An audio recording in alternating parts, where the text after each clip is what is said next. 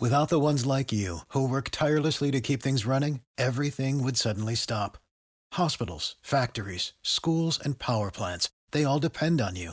No matter the weather, emergency, or time of day, you're the ones who get it done. At Grainger, we're here for you with professional-grade industrial supplies.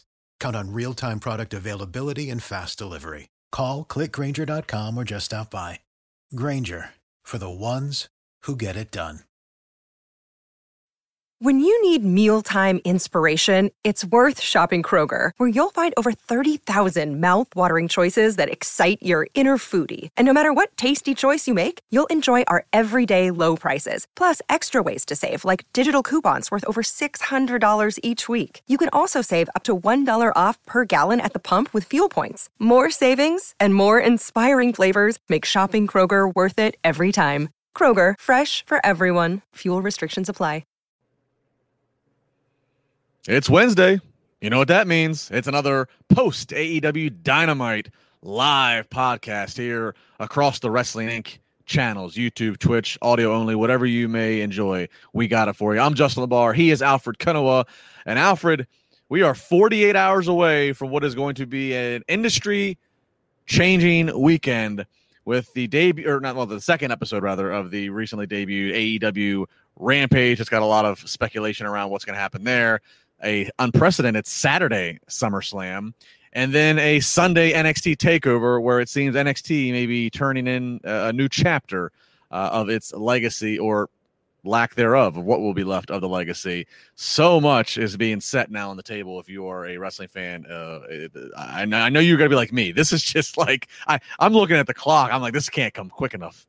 Yeah, absolutely. And that's great that you set it up like that, because you're absolutely right in terms of this kind of be a sea-changing moment. Just looking ahead to the fall and the fall wrestling season, where you're going to get All Out, which should be a hot pay-per-view. You're going to get the Flushing Meadows show, but then also you're going to get SummerSlam, which is really going to be treated like a WrestleMania inside that gigantic stadium in Allegiant Stadium in Vegas. And I think this weekend is going to be the start of that, the official start of this historic period that I think will take us through the end of the year and, you know, even into 2022, because I think there's just so many more free agents to debut, so many more big storylines in terms of between AEW and WWE, and I'm very much looking forward to that, because I will be in Vegas this weekend and I can't wait. Are you? Yes, sir. Oh, are you going to SummerSlam? Oh, that's good. I can't wait to hear your account from that. Oh yeah, very fun. Very fun. Well, we see everybody still trickling in here live on YouTube and Twitch. You can watch us. And of course, if you decide to check out the audio later on, I mean, I don't know. Alfred's a good looking dude. I can't say so much about this side of the screen. Great looking dude, JLB. I appreciate it. Of course, tonight's episode is presented by Manscaped. We thank them. We'll get into some Manscaped, some new product they have that we'll tell you about. We'll get into that in a little bit later. But actually, let's jump into some news items here before we go into our Dynamite review. Let's actually start. I mentioned how Alfred, this Sunday NXT takeover taking place on a Sunday, so it's taking place after WWE's main pay-per-view of SummerSlam, which that's unusual, but as I said, a Saturday SummerSlam is unusual. And again, a lot of talk about this NXT takeover, Alfred, because there's been a lot of rumors and reports that with the mass releases and with the difference in booking of bringing guys like Karrion Kross up, that the NXT that we've come to love over the last 5 or 6 years may not be the NXT anymore, and that Vince is looking at it to be back to more developmental. Interesting, I should note to you, Alfred, and to our audience, normally on these weeks when there's a takeover, for Triple H, Paul Levesque always does a media call with us. I don't know about you. I haven't got a damn invite to no media call. Me neither. No, I haven't heard a peep about that. I mean, Wednesday is almost gone here, or at least the business day's done, so I got to think that's not happening. Normally we do them on Wednesdays or Thursdays. So a lot of talk about NXT, about what this Sunday is going to be. Is this truly the farewell of the Triple H era of the NXT that he's built up? And we should note that the Go Home edition of NXT on USA Network Tuesday night drew 654,000 viewers. That according to Nielsen via Showbuzz Daily. That's down 12% from the previous week at 751. The key demo of 1849 also down 21%. So not a good look for NXT as you're trying to, your go home shows. You always want there to be elevated interest. Yeah, and it's not going to get any better because they're going to be taping shows coming up on the 23rd and 24th in terms of for the future, and that's not going to be good for the ratings. It's not always good to have a show in the can just based on spoilers. I mean, and the fact that tape shows in NXT tend to kind of be down, so not a lot of momentum, especially coming out of that NXT takeover where they're going into a new period. And it's just very weird to see all these moves being made with NXT, because NXT has gone through, even though, we're talking about the NXT that people knew and loved for the past 5-6 years or whatnot, NXT seems every couple of years to really make a change. You have different eras in NXT where there was a Bayley era. This era coming off of Finn Balor getting called down was its own little era in terms of the Wednesday Night Wars. And now this is just another era. A lot of them have been good eras, but I think this is has the most dark cloud over it in terms of there's that implication that Vince is involved with so-and-so, and maybe there's two different ideologies. But I think NXT is going to be able to adapt as long as they're given the chance to. But I just don't see signs that WWE has that much of a vested interest in this product. So that's, I think, what my concern would be. Well, and the biggest difference with NXT right now compared to all the other times where you've talked about, Alfred, is that this is the first time that we described the situation where NXT, is on USA Network live, and USA Network, I wish I had the report up. I want to give proper credit, but somebody had a report. I think it's Fightful. I think it was Sean Ross Sapp of Fightful. I think he had said, like, he had talked to a USA Network rep, and they basically and talked about would NXT go taped? Would it go what and basically they said no, that's not the show that we're paying for. We want a live NXT. So now, before it was just NXT on the WWE Network, so it was all controlled in house. Now that you're on the USA Network, I mean, so if NXT really truly does, if they do strip away a lot of the magic from it, and it does go back to developmental and tape shows, stuff in the can where spoilers are out there, I'm going to be really curious what USA Network steps up and says about all that. Yeah, definitely. And I think that came from Andrew Zarian. He has some pretty good reports in terms of the television network partners and whatnot. But no, that's absolutely right. And I would, it does show a little bit of sharpness on their end, because I know a lot of fans can't tell the difference between live and tape wrestling, but there is a difference to a lot of people. And just having it out there kind of stale and the way they're doing it is not the best look for NXT and these TV partners for what they're paying for. And don't think that USA Network won't cancel something, especially a show on the level of NXT. I think the Peacock deal will help and give them a little more rope, but USA Network has canceled. They've got a high bar for the ratings, even though the ratings overall have gone down over the years. They've canceled Tough Enough in the past, which was doing very good numbers for them, just not good enough in that time slot. So it's all just going to come down to if it's worth what a rerun of Law and Order would do. And if you have tape shows and the numbers keep going down, and they take that for granted, it might get to the point where USA Network says, listen, we're not paying for this anymore. As much as we're paying you, we could make a lot more money in terms of profit with a rerun show. Absolutely. And so Andrew Zarian of Mat Men Podcast, my apologies to Andrew. So great. He's been on top of a lot of stories lately. Sean Ross Sapp at Fightful as well, also, and then of course Wrestling Inc. All good sources for your wrestling news, and a lot of news there is these days. Keeping up with the news, again, all this you can read more on Wrestling Inc. about everything I'm talking about here. Brian Knobbs, of course, legendary one half of the Nasty Boys. It's finding out that his health not doing too well. Reportedly, very, very serious. And Eric Bischoff on his podcast noted it was pretty serious. There's been a GoFundMe campaign that's going on right now that you can take part at, trying to reach a goal of 20,000. He's been hospitalized. So Brian Knobbs, a guy who certainly, if you grew up in the 80s or 90s like Alfred and I, all over your TV, both WWE and then having a stint over at WCW. Actually, Alfred, here's a little tie-in of Brian Knobbs, you and me. Is I think the last time I probably saw you in person was out in California, WrestleMania 31 weekend, and I was doing one of our meet and greet events, and you came out and I got to meet yourself. I think I met your brother too. I feel like yeah, he was there. I got to hang out with you guys, and Brian Knobbs crashed our party, and gave me the nasty pit thing. No, Pity City. That's what it. I was trying to forget it. It was wild times. But, yeah, that was awesome. Got to meet Vince Russo on that show too. Yes, Vince Russo was our guest. Vince Russo was our guest there. We did a wine tasting and a Hall of Fame viewing with Vince Russo, yes. And so a lot of good stuff. So a little memory down there. But seriously, our best to Brian Knobbs and his family. Hopefully things can get a little bit better, and it's not as hopefully things get better, and this is not the beginning of the end. Yeah, very, very high up on my list in terms of my favorite tag teams because I grew up in that era, like you said. And one of my first LJN action figures was Brian Knobbs. I got to go get that and bring it up here. I'm thinking about having a setup where I have action figures back here, and he'll definitely be on that wall. And it's really unfortunate to hear this story because the Nasty Boys were just such a fun tag team to watch growing up. Somewhere in my closet, I have one of his Nasty I Am shirts that he gave me that night, and I'm pretty sure it still has his armpit sweat on the damn thing. Oh, that's awesome. And I think 2.0 did a little tribute to them with their vests tonight. Very Nasty Boyish. I really liked them. Oh, I didn't even catch that. Good call. Yeah, I didn't even catch that. Good call. That paint, Good call. That neon paint, really cool. Good call.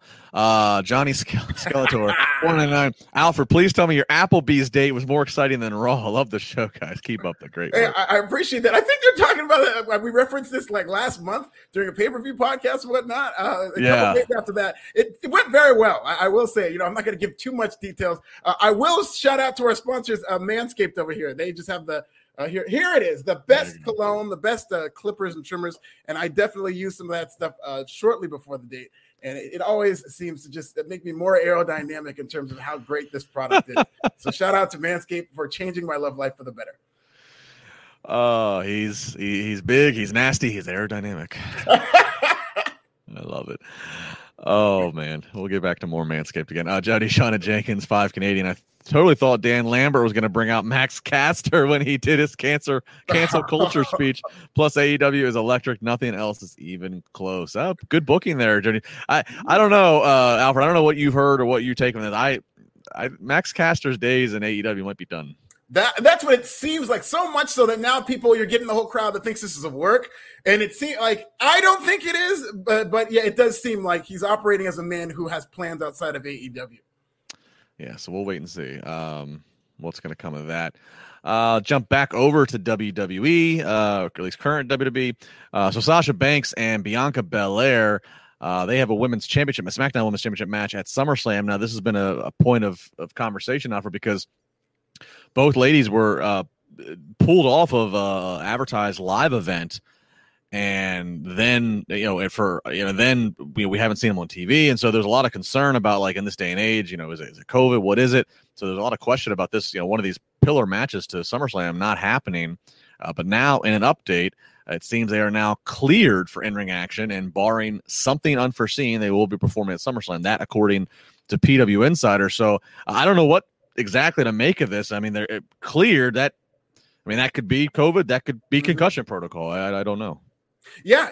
I mean, if you read the tea leaves, it does look like it might be COVID related, just due to the fact that they both were pulled from multiple shows. Maybe they were just kind of concerned that somebody had contacts. It's you don't want to speculate too much in terms of what happened. It just looks like it's a good thing that, again, like you said, cleared could mean a lot of different things. And coming up to Showtime, this is one of their bigger matches. It's their biggest women's match on the show. So it's actually very good news that they're going to be able to compete. But it was very weird to see them getting pulled from all those shows, because for a while, and even still, I don't know if 100% we're going to see both of these women in this form in terms of our SummerSlam match.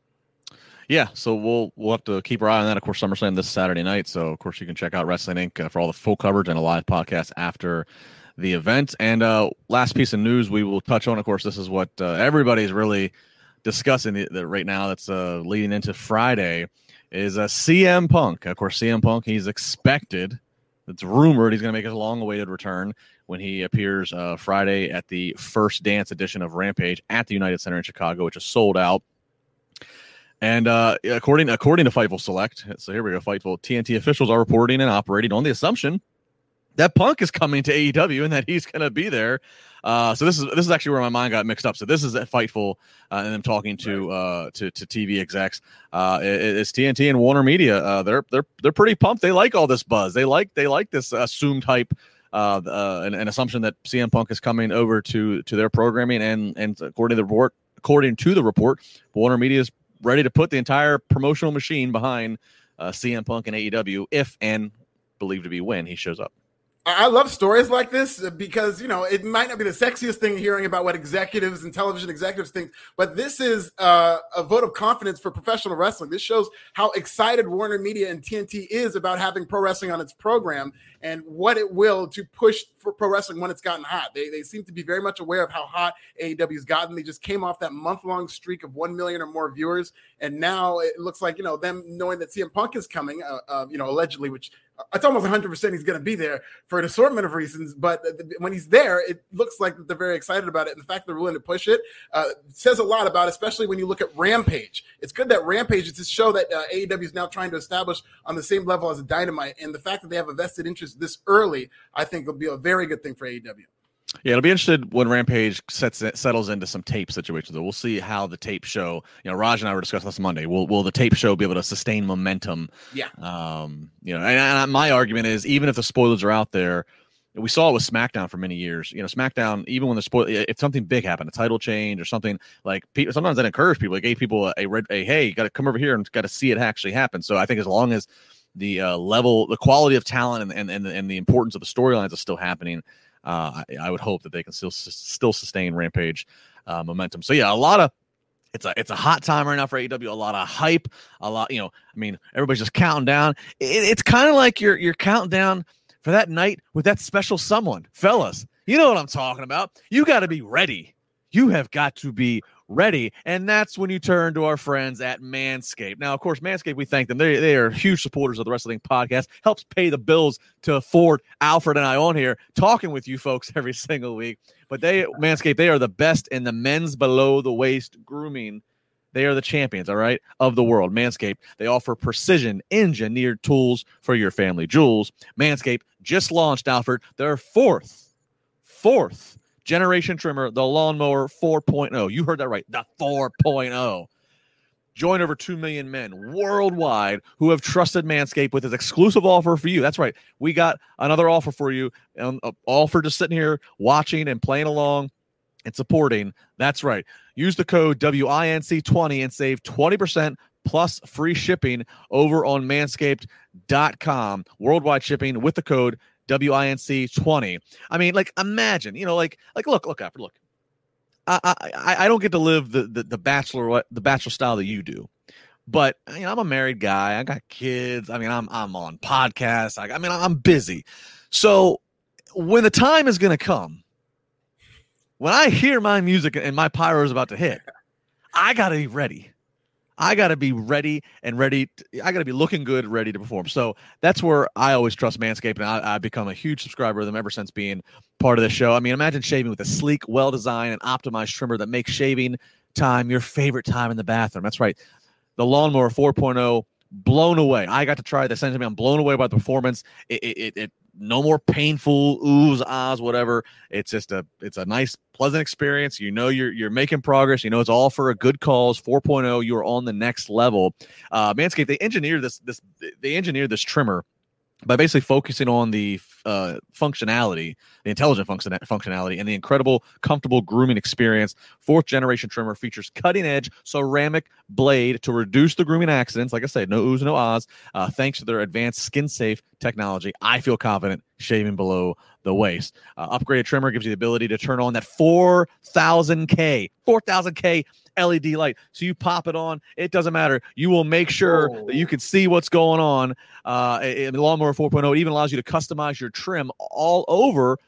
So the additional guard lengths with sizes 1 to 4. And did I mention wireless charging? Yes, wireless charging. The new wireless charging system uses electromagnetic induction, which can help battery length last longer. Take your time, fellas. Manscaped has you covered. So once again, use the code WINC20. Save 20% plus free shipping no matter where you are in the world. So whether it's a date at Applebee's or you get the kids down late at night, you can make sure you are looking and styling and profiling the way you need to be. Woo! Manscaped.com. We thank you very much for all the support of this podcast. I love that you wooed because Ric Flair was in the news for weird reasons that we don't have to get into, but I'm sure had that been him or whoever that was had used Manscaped before that, that plane ride. I mean, I think we all are in the same boat, right? We log on to our Twitter, we see Ric Flair trending, and you're like, Ric Flair's trending on a Wednesday. So only one of two things could have happened. He either unfortunately had another medical scare, or it's more, the more popular, it's Wednesday. Oh, he must be backstage at Dynamite. No, not even close. He's backstage somewhere, but it ain't Dynamite. Somebody's backstage. Yeah, this is great. It's just it was so much more better reasons that any of them could have been. It's not Ric Flair to AEW rumors, which that's what I thought it was, but no, it's so much better. So much better. All right, let's. You want to get into Dynamite now? Sure. If we have to, I can do a whole podcast on this trend. Yes, I think we could. All right, so we kick it off. We kick Dynamite off. They're in Houston tonight. Hot Houston crowd. Jon Moxley and Eddie Kingston. They're making their entrance through the crowd, and then they're jumped from behind by Daniel Garcia in 2.0. So they beat them down in the 2.0. They want to transition right into their match. They don't want to wait. They're getting some good heat on the mic, and they're call out. And here comes Sting. Sting on the ramp. Darby from behind, and we're off and rolling, Alfred, on a hot tornado tag match that goes all over the building. Finally does end up back in the ring. We see some highlights here. We see Sting get double power bomb through a table, but he no-sells it, stands right back up, hits a double Scorpion Death drop, does a double Scorpion Death lock, and Sting, in his first match in 20 years on TNT, gets the win. He and Darby Allin do. Just a hot way to start this one. Yeah, excellent. Just such a great match in terms of how the crowd ate this up. I thought Sting was fantastic. And as great as Sting was, we'll get into some of these moments with Sting, but I thought 2.0 was so good. And they've been great, even their last days in NXT, in terms of whenever they got that opportunity to talk on the mic and to get heated heels. And they were just the perfect heels in terms of guys who were bumping for Sting and just making Sting look like $1 million, even at his advanced age. And I thought Sting was really, really excellent in the fact that when they put him to that table, I'm just like, oh my God, they're going to beat Sting? Like, there's no way. And him just getting up from that, it was just such a great in terms of throwing back to what he used to do and how he used to be like the vintage Sting. I thought that they didn't do anything that they wouldn't have done with the Sting at 35 that he was in tonight at like the age 50 or so. And I just thought that this whole match was just so much fun. It was very weird to see Jon Moxley start kind of a trend where he got jumped from behind, and 3 matches after that, I believe, started with somebody get jumped from behind. But other than that, I thought it was really good. No, it was actually the next match right after. You're not mistaken. We'll get to that. Yeah, I noticed this. Actually, I made a note of that. Like, does everybody need to walk around with a rearview mirror to see what's coming behind them? Yeah. But before we get to that, yeah, I agree. I think they really handled this match. I mean, they handled Sting perfectly. And what I mean is, Sting still did a big bump in the fans' eyes. Actually, a table spot like that in the ring is one of the safest, hardcore looking spots that you can actually do, especially 2 guys doing it and having control of putting him through. But not to take away all the magic to everybody, but it was pretty controlled, because by doing a tornado tag match that's all over like that, the match is a lot of just punching, kicking, running into walls and hard objects. It's not requiring keep it in the ring. It's not requiring traditional tag match of cutoffs and heat and hope spots and hot tags, things that might, ask more of the cardio, might ask more of technical wrestling. It really just, it's kind of like the Royal Rumble kind of formula, punch, kick, struggle in the corner. You don't got to do too much. The fans are masked by just seeing the chaos of all men being legal and just moving around the building and being up close and personal. So this is really just a great way to, again, hide and take off any pressure of Sting having to perform as if he's in his prime. But a great way to start this show. I thought this was not the most exciting Dynamite 2 hours, but I thought it was bookended start to start, and then how they finished very well. So Darby Allin and Sting stand strong. Of course, Darby Allin, he's, amidst a lot of the CM Punk rumors with best in the world references. And so we'll have to wait and see if you caught the United Center First Dance package they aired. The last thing they promoted is Darby Allin is this close to becoming the best in the world. So a lot of moments right now. We're all fantasy booking of what could be Friday and beyond. All right, so moving on, we get Sammy Guevara. Of course, he's from Houston, and they showed a clip earlier. Sammy Guevara that night put his girl on the spot, asked her a proposal. I got to give a shout out to my girl Gabby, who's our associate producer on Busted Open on Sirius XM. I'm on there every Friday morning with David Greck and Mark Henry. Gabby had the tweet of the night when she's like, on the fly, public marriage proposals are way overrated. She goes, because as the girl, if you don't say yes, you're the heel. Yeah, you are. And she ain't wrong. Listen, one of my favorite YouTube rabbit holes to go down is sometimes I'll just go down public wedding proposals gone wrong. And there's just plenty of them out there where they're at stadiums and the women just runs out of the building and they're cringeworthy. It's not like I'm reveling in somebody's pain, but it's like that's the risk you take when you put somebody on the spot like that. And I just don't blame you. You can't tell them how to react. Bro, I'm gonna text you in like 3 hours. I'm gonna be up now under that on that wormhole. Thanks to you, I didn't even know that existed. I get dragged into it every time. I just watch one like, oh, I can't. Okay, 2 more hours. I'll do it for 2 more hours. Oh yeah, when I read Gabby's tweet, I legit LOL'd. You can follow her on Twitter at Gift of Gab, GABXSXM. So like Sirius XM, Gift of Gab. I'm giving that a follow. Give her a follow. I mean, she's tremendous. Tell her your boy LeBar sent you. Yeah. She's a fun fun follow, fun tweets. All right, so yeah, we get Sammy Guevara fresh off the marriage proposal. He's gonna have a match against Shawn Spears, but he gets jumped by Spears. As Alfred said, like little redundant. We need a little quality control. This producer needs to talk to this producer. Hey, what are we doing? But nonetheless, Shawn Spears attacks. So this match again, kind of a nice touch. This match had a lot of brawling and fighting before the bell ever rings, to the point of where Tully helps Spears. They do the pile driver on Guevara outside the ring, but it's not a DQ because the match hasn't started. And then the match finally does start, and looks like Tully's about to help again, and Aubrey, the ref, throws Tully out of there. So I thought that was nice. I thought, and a lot of my complaints, and there was plenty more as the night goes on about AEW's officiating and what the rule books are, it was a nice touch of like having this outside interference happen before the match technically has started. This is cool to watch, Alfred. I mean, they had the guardrail. Yeah. Drape bridge from apron to other guardrail. We got a Death Valley driver into it. Sammy hit that 6, whatever the damn degree is. 630, and it was a false finish. Don't kick out of that. He kicked out of a couple of things that I was like, okay, come on, what are we doing here? And the crowd seemed to be a little annoyed in terms of him kicking out when they thought it was a finish. Yeah, it should have been done there. It should have been. Sammy ends up going on to win, but it should have been over at the top rope move. But Sammy gets a win, hometown boy.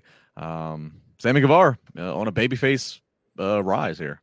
Yeah, this is incredible. This is a lot of fun to watch. And I think this is Shawn Spears' best work as a heel in terms of from bell to bell in the match. I thought he was so good. And part of that, what worked in terms of watching from home, was Jim Ross and Tony Schiavone being so indignant whenever he'd make a pass at Sammy Guevara's soon-to-be wife. They were just like, oh, like JR had that line where he's just like, oh, stop being a jackass or something like that, where they seem to really get on him for that. But I thought Shawn Spears was really good in terms of, you just saw this sweet moment with Sammy Guevara, and now here he is being a sleazebag about it. We talked about the attack from behind. And anytime you do a heel move, it would cost him. You'd end up getting his comeuppance almost immediately, where he flipped him off at the top, and then he got that top rope move that I thought should have been the finish. And just kind of facing off with Sammy Guevara and being a jerk. Every time he did it, he would get his comeuppance. So I thought it was really good. It could have ended at that first or even second false finish, but I thought this was really good. Yeah, overall it's enjoyable. Again, the crowd's really into it, so that helps. That helps keep you into it if you're watching at home. But yeah, again, it's one of those. That's probably like the biggest thing. AEW's a lot of talent, fun talent. It's never a dull show. I'll always give them that. It's never dull. It's never redundant. I mean, they know how to never recycle, which obviously that's like the theme of Raw.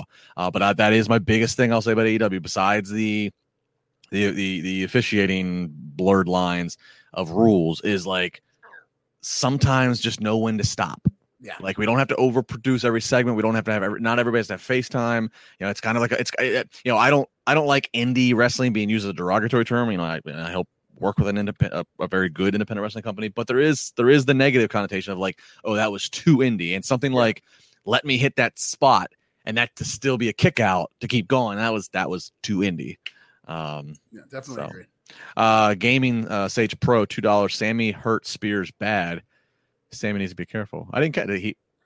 Spears did start bleeding pretty profusely toward the end of the match, and I hope he's okay too. But I will say that was fortuitous, Drews, in terms of what we're talking about. In terms of there were a lot of false finishes, but it wasn't until the man started bleeding for real that he finally lost, almost as if like you slayed the dragon. So I thought from that standpoint, it helped the finish. But yeah, he was bleeding pretty badly toward the end, and I hope he's okay. I'll admit, I had I was multitasking, taking notes and doing other things. I saw Sammy. I did see in the final pinfall he had Spears' blood like smearing on his leg. I didn't catch what prompted the blood. I don't know. So I missed that. So I apologize. If anybody, I'll try to keep an eye on the chat. If anybody has that, you can pass it along. Yeah, there were a couple of strikes toward the end where one of them seemed to connect for real. And I'm only assuming that might have done it because that's when he didn't bleed for much in the match. It wasn't until the very end. But yeah, we'll see what it was. Very good, very good. We get a segment. This was a segment that we thought we might get last week here in Pittsburgh, and they decided to push it off. I know Alfred get excited for this. Dan Lambert, of course, MMA gym and coach and owner Dan Lambert. He's out there. He's cutting up again on the fans. You're not hardcore. You just need a hard on, and it just attacking the fans. Cancel culture. And here comes Lance Archer to cancel Dan Lambert, but then he's jumped by Scorpio Sky and Ethan Page. And yeah, I knew. I wasn't even going to bother texting you, Alfred. I was like, let me just save it for the show. I knew that you were loving this. I absolutely did. I think this guy is so good. I wrote on Twitter, pound for pound, the best promo in the business. And I only say pound for pound because he doesn't get to be on TV every single week, so doesn't get that chance to be watered down. But when he is, he's amazing. And this goes back to his Impact days. I just thought he's so good at seeming like he legitimately despises these fans. He puts so much passion into his promos. And I do think that while he probably is a fan of AEW and in real life, you probably appreciate what these guys are doing, I do think there is a part of him because he is a legitimate lifelong wrestling fan who collects all these rare belts. I think there's a part of him who just misses that old school type of wrestling and sees what AEW does and thinks that some of that spits in its face. And I just thought that this was very good. I liked how, this is the third straight segment that we now saw somebody get attacked from behind. But I did like the fact that they did have an out for Lance Archer's going to go in there with these two shooters and what he's going to run down. Like they would have then seemed a little like pro wrestling, but I like the fact that they got out of that with Lance Archer on his way, and then he got attacked so that we didn't have to suspend our disbelief too much. I'm curious what the end game is here. What are we building to? That's a great question for this feud. I don't know if this is because this is now 2 weeks with Lance Archer, so hopefully they're not just doing it just to do it, but hopefully Lance Archer finds somebody. Maybe it's Braun Strowman. Maybe we get Lance Archer and Braun Strowman against, I don't know if it would be the UFC guys, Orlovsky and Junior Dos Santos, who were there tonight. I don't know how much wrestling training they have, but that is a very good question because as entertaining as this is, it has to have some kind of end game. Yeah, I mean, I don't know. Did WWE ever trademark Get These Hands? Oh, it's a good question. But it's like we have so much to promote. AEW has so much to promote. Obviously this Friday, and then All Out, and then the Arthur Ashe show at Queens. There's and then they'll have a pay-per-view in November, I believe. So there's plenty of destinations to. I'm just curious what it actually is. So we'll keep an eye on that. They might and this might be a more disappointing future, but they might spin this off into a feud with Lance Archer and the Men of the Year, Scorpio Sky and Ethan Page. Which, given the potential of Dan Lambert talking for whoever he ends up talking for it, I don't think they're going to be able to use him that much. So they're probably just using this segment to get attention on what they're doing with Lance and the Men of the Year. No, that's a good point. I could see that. Gaming Sage Pro came back in. It was a knee, of course, referring to my question about how did Sammy busted him open. Dave Boyce, his knee hit him hard. So thank you, everybody, for filling me in there. You're kind of like our third man here on this podcast, helping us out. All right, so then we get the Young Bucks versus Jungle Boy and Luchasaurus. Young Bucks always loud in their outfits, so loud, in fact, that my wife walked into the room and she's not real familiar with, I guess, at least seeing the Young Bucks in their entrance gear as of late. And she goes, "Whoa! It looks like somebody's mom went a little crazy with the glue gun and decorations." See, that would have made the tweet of the night. Pink Dior Jordans too. And I said, I was like, those are two of the executive vice presidents of the company. She goes, "It doesn't look like it." So the Young Bucks not over with Mrs. LeBar. That's hilarious. Bucks versus Jungle Boy. The crowd was so into this. This was a hot crowd. There is so much going on here. I'm not even going to try to do play-by-play of it, but there's you got Christian trying to get out there. You got Kenny Omega with the chair hitting Marco's stunt. A terrible distraction of a brainbuster suplex into the chair. It's a false finish. A lot of near falls that had the people actually believing maybe Luchasaurus and Jungle Boy are actually going to take these titles off of the Bucks. But at the end of the day, the Bucks end up getting the win. And then after the fact, it's a big all out, being the elite brawl and beat down, namely really attacking Christian. Of course, Kenny Omega and Christian still have another match lined up to go here. Alfred, what do you think of the business overall that's being accomplished here? I guess, the match and then the stuff with Omega and Christian, who, real quick for your answer, did you notice what Kenny Omega was wearing, his shirt? Oh no, I didn't. I should have paid attention to it. But it was a nice shirt. I knew the colors, but I did not pay attention. What was it? So of course he had the Cookie Monster shirt a few weeks ago, which we noted the tonight was Chick Magnet. I knew it. So another. What does CM stand for? Yes. CM. Again, if you're a new fan, CM Punk. The rumors, of course, and there's always been a long-standing myth of what does CM Punk mean? Is it Cookie Monster? Is it Chicago Made? Is it Chick Magnet? All this stuff, and there you go. But your thoughts? Seems to be the most popular one as to what it means, because I believe he was in a tag team with his brother, and his brother was a Chick Magnet as well in terms of what he called himself. But that's very interesting. This was a very fun match to watch in terms of how the crowd ate it up. It really did get over. There were some fun spots, especially Brandon Cutler, who I think is very funny with those spray cans and how he uses them, and he's just spraying. But there were points in this match where it's does this referee even need to be here? What exactly it did? Forget the distraction spot with the chair. Yeah. Sorry, go ahead. I absolutely understand. Forget suspension of disbelief. At some point, it just got to the point where it's okay, it's very hard to even believe that this is even a match anymore. Are they just going to end it because of the amount of people around or in the ring at one point in this match? And Kenny Omega, here comes Christian. It was ridiculous in terms of how that broke down. But I did think that this was Jungle Boy took some crazy dives in this match where he had that superplex off of Luchasaurus' shoulder that they landed on their side, and there were a couple of spots that I was very concerned in terms of how he landed. But it's like they tried to do everything in this match, and it could definitely have used a little editing. It's that indie, again, overproduced a little bit. That's exactly what this was. I want to get some love. We just started in the last couple of months live streaming to our Twitch channel. So if you're a Twitch person, so you can comment there as well. I want to give some love to that. Delin13, do you guys think that the Young Bucks what they're doing are getting stale? No, actually, I'll be honest. I actually think when the Bucks started turning heel, when they did the whole thing of are they with Kenny or are they not? I was very head scratching. Why would you take one of your most over babyface acts and even do this? But I actually think that they're tremendous heels. Yeah. So I'm actually cool with this. I absolutely love this gimmick. I love that they're adding little wrinkles to the gimmick in terms of not only aesthetically, but now when they're doing promos, they're shooting basketballs, and it's very funny, and they're very entertaining in how they are presented as an act, especially with Don Callis there. I think with so many personalities and moving parts of this stable, it could very much easily be a mess. But what's ironic, it's not a mess until they get into the ring. Their matches are a mess in terms of the people involved and whatnot, but their promos and the act, despite all the personalities that they have to get over, is very, very good. It clicks really well with the Elite. Another Twitch comment, Naft_gaming. Wait, I thought he was wearing an old Miz merch. Of course, the Miz used to have a Chick Magnet shirt once upon a time. That's good little reference there. So again, appreciate everybody watching live on Twitch. Shout out to everybody who's, a lot of the people watching live on YouTube. And again, if you're watching this after the fact, thank you. If you're listening to this after the fact, I always love it. I always ask for this call to action every now and again. Tweet me, tweet Alfred at This Is Nasty. I always love to hear, how do you consume this podcast? Are you commuting to work? Are you drowning out the boss in the at work when they're not walking around? Are you at school? You putting it in one ear. I always love to know. Is this your woosah time where you're sitting having a brewski on the porch?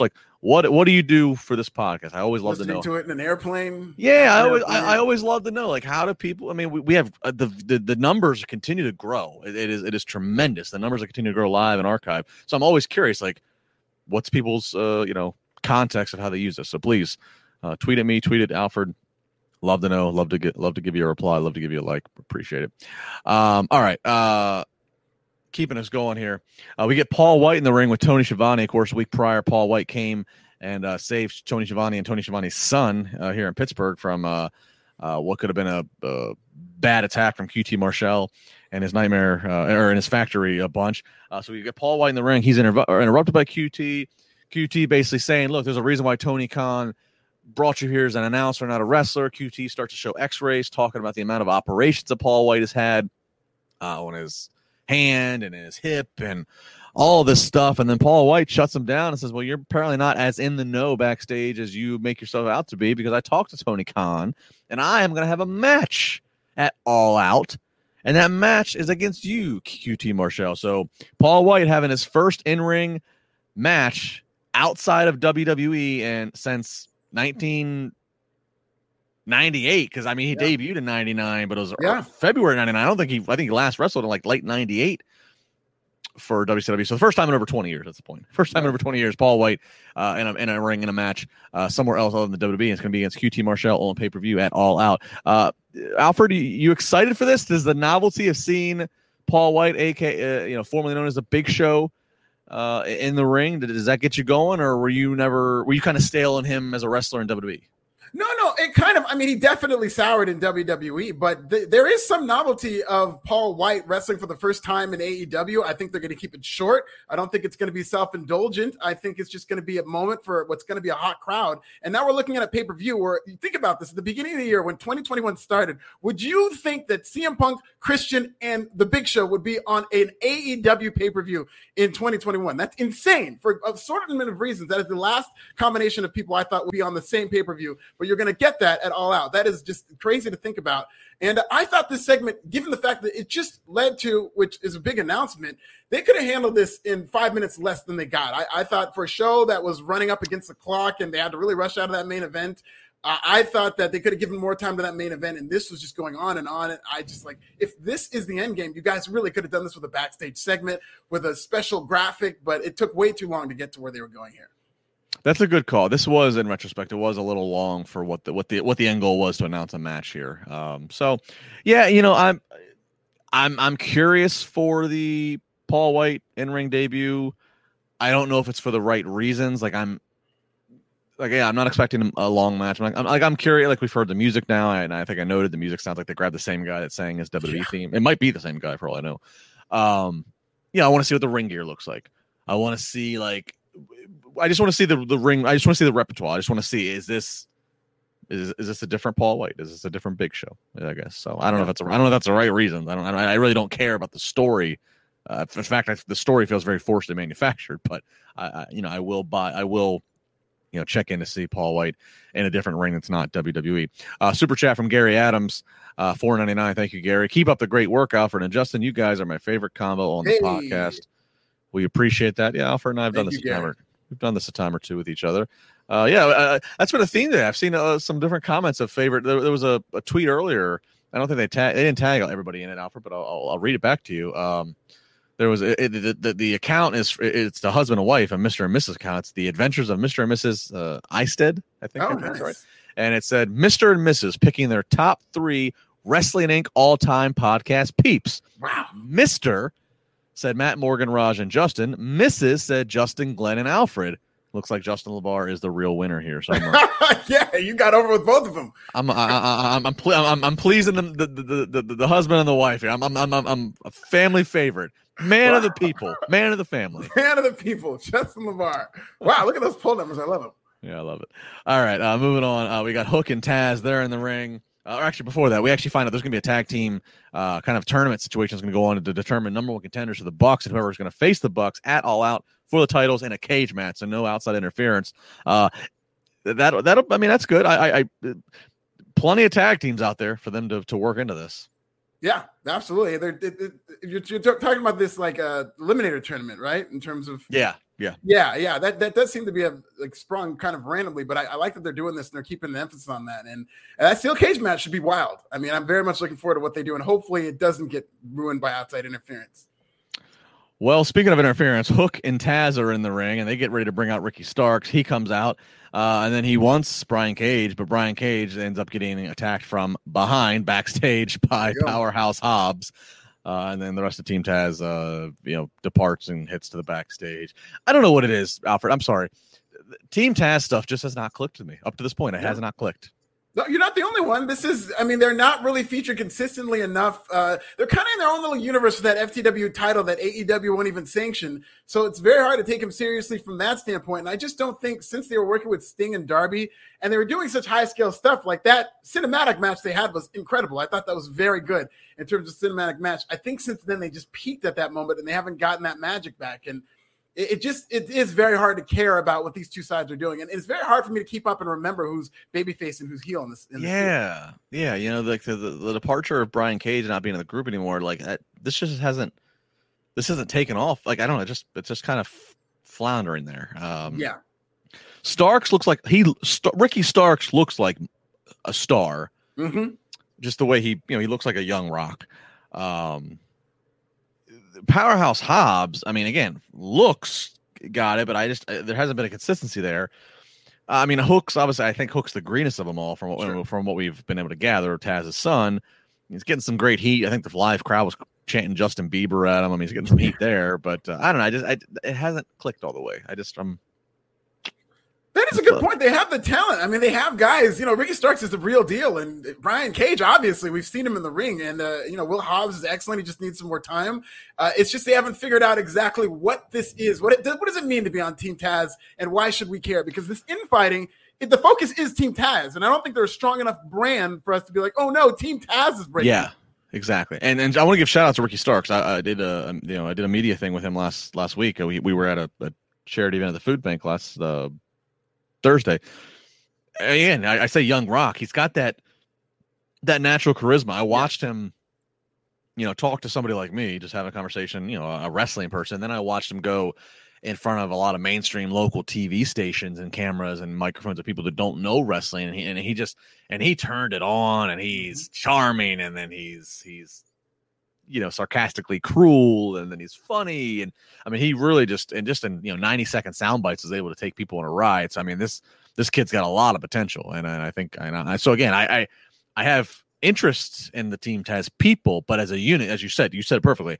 Oh no, Team Taz has dissension. I just haven't got there on my carrying meter yet. Another person who was part of that same event that I just referenced, and also then came as a surprise guest at our meet and greet for Busted Open with myself, Dave LaGreca, and Mark Henry, and Gabby, who I said go follow her earlier. All four of us are there. It was Thunder Rosa. Thunder Rosa, I saw her a lot here last week in Pittsburgh. She is over like Rover with her Texas neighbors, Alfred. She's up against Penelope Ford, and she is the fan favorite if there ever was so, and rightfully so. And a pretty lengthy women's match by AEW standards. Thunder Rosa gets the win via submission. I thought Thunder Rosa, I would sign what you got to sign to keep her. Absolutely. Thunder Rosa is already a superstar. She's already very talented. She's already popular in AEW, but a reception like this just took her to the next level in terms of her being presented as the superstar that she is, because this crowd absolutely ate this up. I think they made this match. It was a fine match, but they did have some kind of miscues throughout the match, but I think the crowd really elevated it. And I thought, Thunder Rosa is just, you're right. I mean, she's a huge star, somebody they should absolutely build around. And I love that she got this reaction from what they kept calling her adopted hometown of Houston, Texas. Yeah. Thunder Rosa, I mean, she, billed from Mexico, obviously, I'm just surprised. Again, I know there's much more to the story, and you can go on Wrestling Inc. and find in the archives. I'm surprised Thunder Rosa I'm surprised she wasn't one as Thunder Rosa, an in-ring performer that WWE did not. That did not happen. You know what I mean? Yeah. Like I just, there's always that quest of reaching different, branching out. WWE. I mean, I'm just surprised that they didn't. I thought about this because I watched the NWA show. I really watched that as a fan. I wish I covered them more, but I love that NWA show they do weekly. And when I first started seeing her there, I was like, what the heck? Like, with all due respect, like, why isn't she with one of these national companies, preferably WWE, because they always put an emphasis on creating that next Hispanic superstar to follow what Rey Mysterio and Eddie Guerrero were able to do with their ratings. And I just looked at Thunder Rosa when I first started watching her and how much she embraced that culture and putting the Hispanic paint on her face and all that stuff. I always thought this would be a no-brainer in WWE. What is she not doing there? Yeah, I mean, I forget the full story. I think it was they wanted her to be a coach or referee or something. I don't know. But something like that. I don't know. I mean, I know she's not the biggest. I know she's not the biggest in stature, but still, I mean, I don't know. Yeah. Whatever. AEW and NWA's gain. So. All right, here we go. Main event. This is what everybody tuned in to see. Finally, after going through all the labors, Chris Jericho gets to go up against MJF. MJF makes his entrance first, as a heel should. Now it's time for Jericho. Gimmick being no Judas effect, no Judas entrance music, and the crowd singing in unison. All 5,000 or whatever this building held, 5,000 singing all together.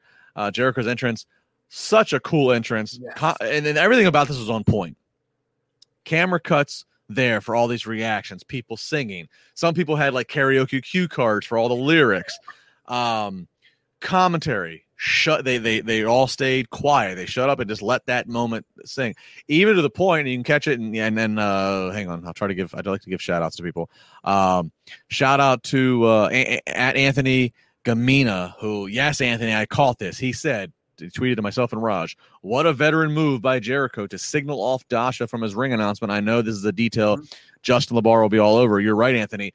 Jericho comes out. He hears the crowd start singing. They do the pyro. And then after the pyro is the cue by the stage manager for the ring announcer to start doing the introduction. And Dasha went to do it. And Jericho quickly, and they cut away from it too. He quickly is telling her, no, don't do it. This is the entrance. This is the introduction. Such a cool way to start. That alone, Alfred, I thought that alone, you already have this match. This in my mind, this match could have been a co-main event for an all-out type of an event. So the fact they're giving it away on free Dynamite, I was a little bit shocked, but just that entrance set the stage perfectly. One of the best television moments in AEW history. It is something that I'm going to be watching over and over. I already saved the tweet and downloaded the video just for my viewing pleasure, because I just loved that this audience was able to sing it in unison and just kind of play him out to the ring. Made Jericho come off as a huge star. And that's very interesting. I love hearing that nugget of Jericho cutting her off, because I definitely noticed she started, and his opponent, she stopped. And my thought was, whoever, whether it was Dasha cutting herself off, whether it was her mic getting shut off, or whether it was what it ended up being, Jericho, whoever made the call to have her stop that entrance is on the ball, because you do not want that stepping on what was a great moment and what, I thought was just so much fun to watch these fans singing word for word Jericho's song and doing the Judas. This really should be his entrance, really. I like this as much as that Judas entrance with the music is great. It might get old after a while, but this should be the entrance with no music and the crowd singing.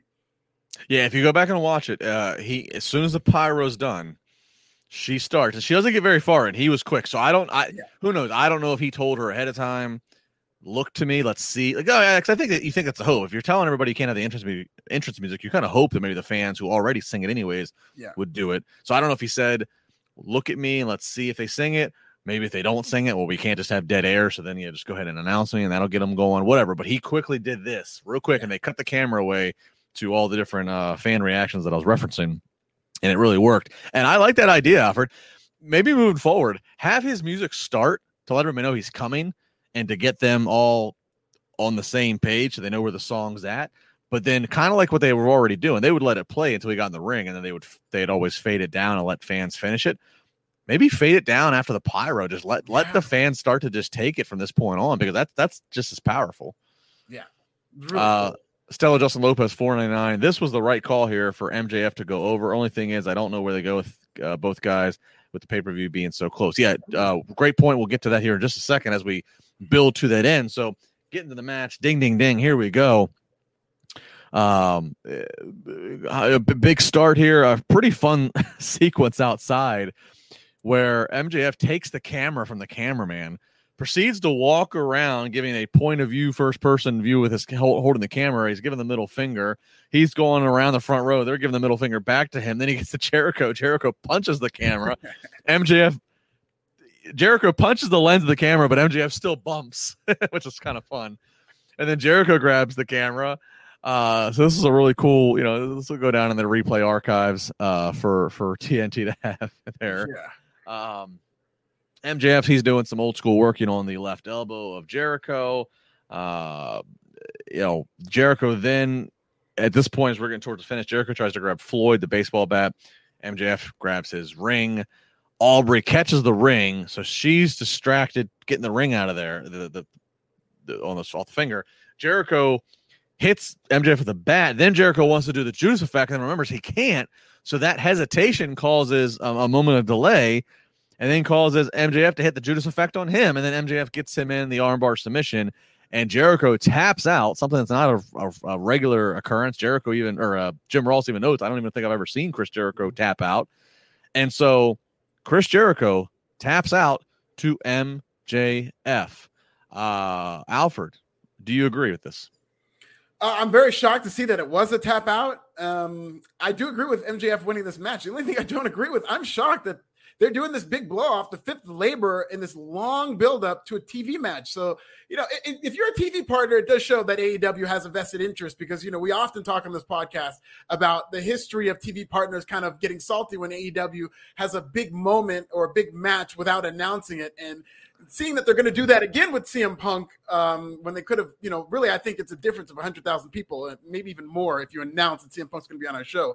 But I guess this is the other side of that coin. And so from a TV standpoint to draw a big rating, I guess I'm fine with Jericho and MJF. And hopefully it does, because then it would reward AEW for long-term storytelling over the course of 5 weeks, which I thought was a phenomenal story. And one of the reasons that MJF is my favorite character, he's a character that has a strategy in terms of weakening his opponent that is just such heelish. And it's week after week after week, he's going to put you in situations that make you weaken to where he's beating these legends, he's beating these titans of the industry, but he's doing it by these nefarious means like a true heel. And I just love it. Yeah, there's a lot to unpack here. So first off, let's do Jericho. Jericho, guy loses. But I think if this was going to be what signals Jericho off TV for a little bit, it's the right time. Mm-hmm. Dynamite's a 2-hour show. Rampage is a 1-hour show. You got you have recent sign. Kind of like the same thing with Cody Rhodes disappearing for a while. You got Malachi Black there. Miro's taking off. You believe incoming CM Punk. You believe incoming Bryan Danielson. Who knows what other free agents? Braun Strowman. Who knows who else also is lurking there? There's TV time to be had for others. So you don't need to necessarily have the Codys and the Jerichos and the people that you had to lean on to build from the foundation. So there's that end of it. And then, I agree with you. Again, like I said, this could have been a pay-per-view number, but they decided to do it as a main event for a big show for Dynamite to sell some tickets in Houston. And then you look at MJF, and it's like, all right, he's still undefeated, I believe, in singles competition. Mm-hmm. So that if you look at his record, it's like, well, this guy should be the guy challenging for a title, but he's a heel. Kenny Omega's the world title holder. Miro's the TNT title holder. So he's a heel. The heels are holding the belts. MJF's not going to go up for the belts now. So I guess it's just like, where else do you go with MJF? The only other thing I can think, so they kind of teased it in the previous weeks, is maybe he and Wardlow, he and the Pinnacle start to have problems. Mainly again he and Wardlow, because he kind of teased that in recent weeks. I guess because him winning, I'm just like MJF is screw Christian. MJF to me is like a number one contender. You know what I mean? That's a great point. That actually kind of sparked off. Do you think with AEW now having Rampage as well, do you think they need another belt? The last thing you want to see is belts getting watered down. And I know that they've shuffled in belts from other promotions, but if they only have these 2 titles and they're heels in terms of singles champions, this is kind of a bind that you're going to have this long logjam. But not only MJF, any heel who starts to really get over is going to have to wait their turn in terms of babyface champion potentially. I don't think you add any other AEW singles titles because, like you said, they're willing to work with Impact and NWA, so you already have titles coming that way. I think the next titles that get added would be, I could see a trios title. Right. They do so many trios and stables. That would make sense. But I don't see another in-house singles title. And I will say this. I was at the New Japan show in LA this past week, which is a hot show, great show. And throughout the show, they were making AEW references in terms of, I'm going to come to Jay White had one. Lance Archer said that Tanahashi needs to come to AEW because he has that title, and Tanahashi, I believe, kind of hinted that he would. So maybe one of these titles from another promotion is something that MJF could, sink his teeth into. Yeah. So I have to see. From Twitch, House Hardy, Justin LeBar. Yeah, House Hardy, thank you. Little shout out there. Yeah, I mean, a lot going on. And then you got Matt Hardy. He's on a collision course with Orange Cassidy. I love that. There's just, could you imagine Orange Cassidy on the Hardy compound? Oh, they could do all kinds of great stuff, especially if they have one of those Final Deletion type matches. I mean, there's all kinds of zaniness you could see. I love it. Yeah, so that was AEW Dynamite. So again, we are kind of, again, if you didn't catch the first 60 seconds of this podcast live, I'll kind of reiterate. We're just a little under, if you're on the East Coast time, a little under 48 hours away from the start of what is going to be, it is going to be a history book. Mm-hmm. Changing weekend. If you're a wrestling historian, or depending on how old you are or what have you, there's different periods of time that you can look at and you can go, this was a just industry defining change. You can look at it in the early 80s when Vince Jr. buys the company, takes over WWF from his father. You can look at, January 84, I think, when Hulk Hogan beats Iron Sheik and Hulkamania. You can look at 85 with WrestleMania starting. You can look at May of 96 when Scott Hall and Kevin Nash jumped over to WCW. You know, you can look at there's so many things you can look at, and then I just can't stress. You have Wednesday, or it should be a Friday, Rampage. We think CM Punk is returning to wrestling and is going to shake things up with AEW. That's on the rise, while WWE is certainly dealing their PR battles and their morale. Then you have a Saturday SummerSlam in a stadium. So a big WWE show. They can try to react and answer with a big punch. And then you have an NXT takeover on Sunday when NXT, a lot of questions about what's in their future. So this is going to be one of those weekends where we are going to look back and we're going to know things happened that were important one way or the other.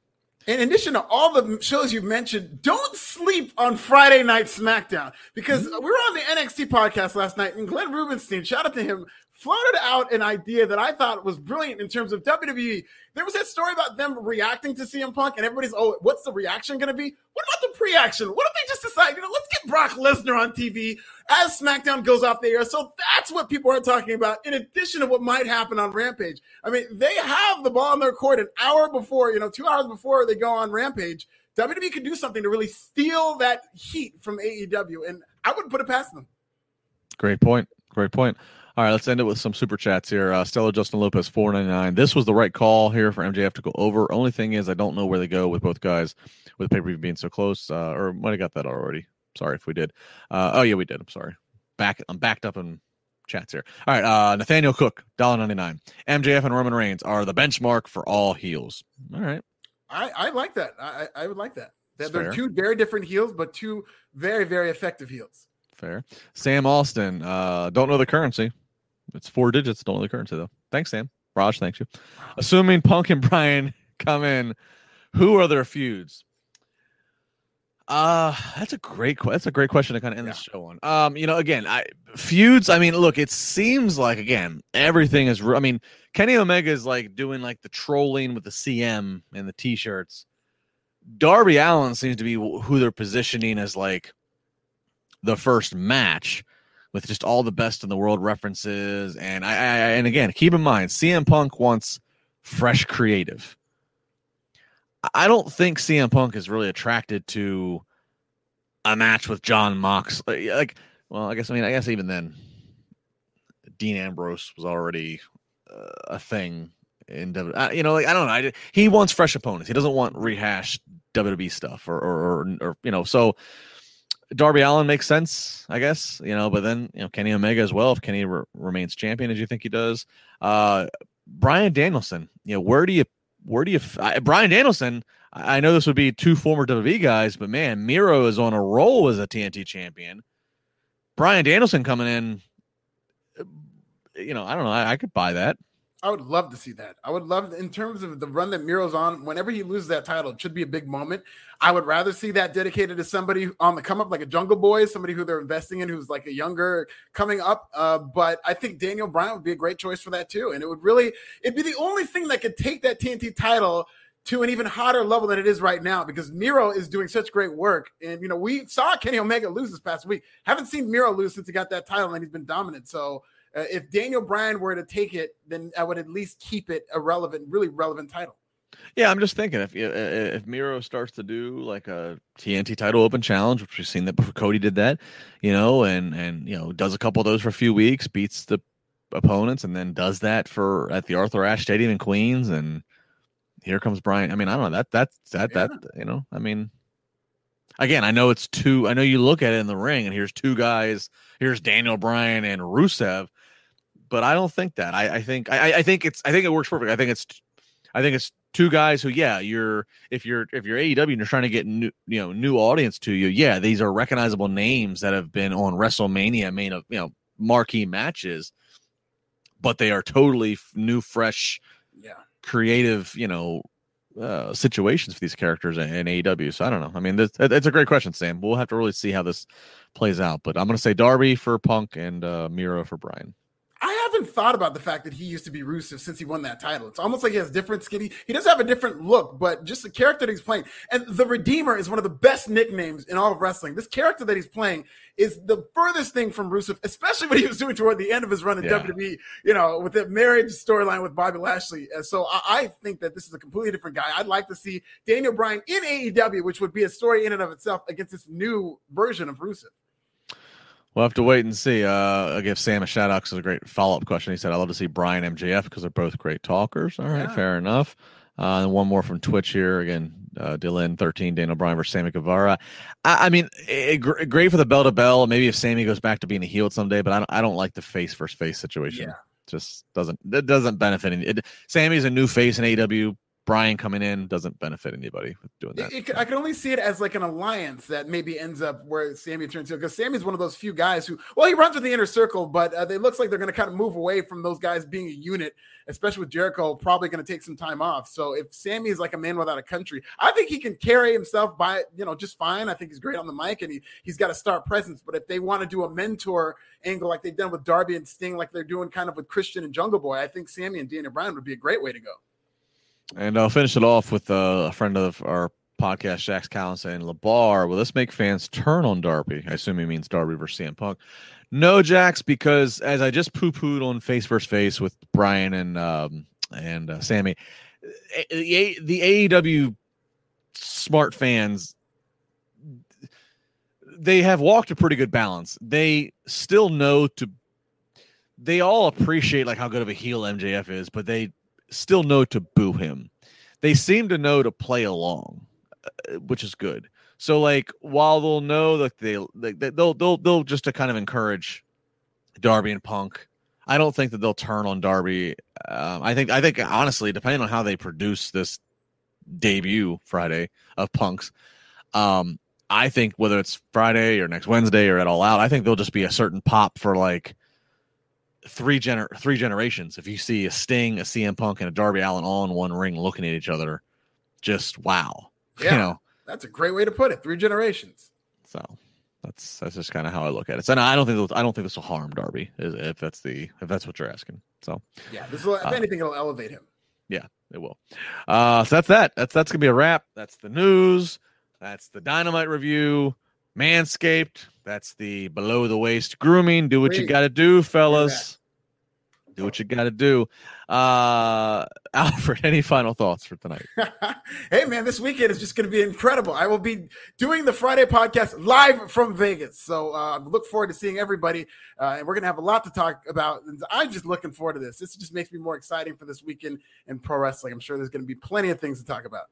Very good. Very good. He's at This Is Nasty. Give him a follow. I am at Justin LeBar. Again, you can see him on podcast. You can see me here on podcast. You can catch me every Friday morning at 10 a.m. on Busted Open with Sirius XM channel 156. Of course, check out Wrestling Inc. for all the news, constantly being updated. Brand new site design. Looks great on desktop. Looks really good. Yeah, looks awesome. Shout out to Raj who put a lot of work into again upgrading and making this site as user friendly, and the navigation is just awesome to go around. So very good stuff there. Thanks everybody. Again, hit us up. Let me know, how do you consume this podcast? Want to hear it? Hit the like, hit the comment, hit the share, do what you got to do, leave a comment, make a 5-star rating, all those things. It's all important in this world that we live in here in 2021. Be good, and we'll talk to you Friday night after what is going to be a very interesting night in the world of pro wrestling.